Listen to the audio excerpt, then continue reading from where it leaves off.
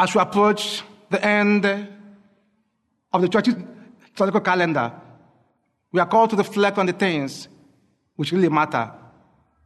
In the gospel of this weekend, when some people were talking about the temple, remarking how it was beautified with fine stonework and votive offerings, Jesus said, all these things you are looking at now, the time will come when not a single stone will be left on another.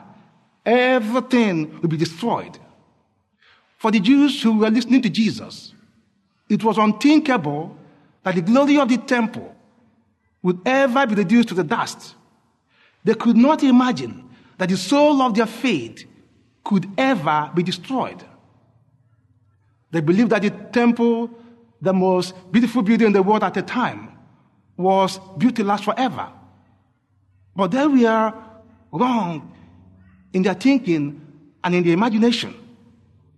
Jesus knew this.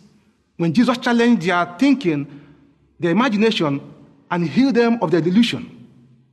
In our modern culture, we can sometimes be deceived into letting some of the second best things in life to dominate and deprive us of the ultimate things in life.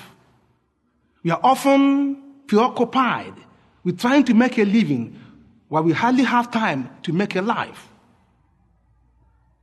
We are doing our best to clean up the air and keep our environment neat and tidy, but not much is done to clean up the human soul, our inner life. We spend time, energy, and money traveling to the moon and back, but we hardly have time to look over the fence and say hello to a neighbor. While the things we spend our time doing are not bad in themselves, we need to focus on the real things which matter, things with lasting and eternal value.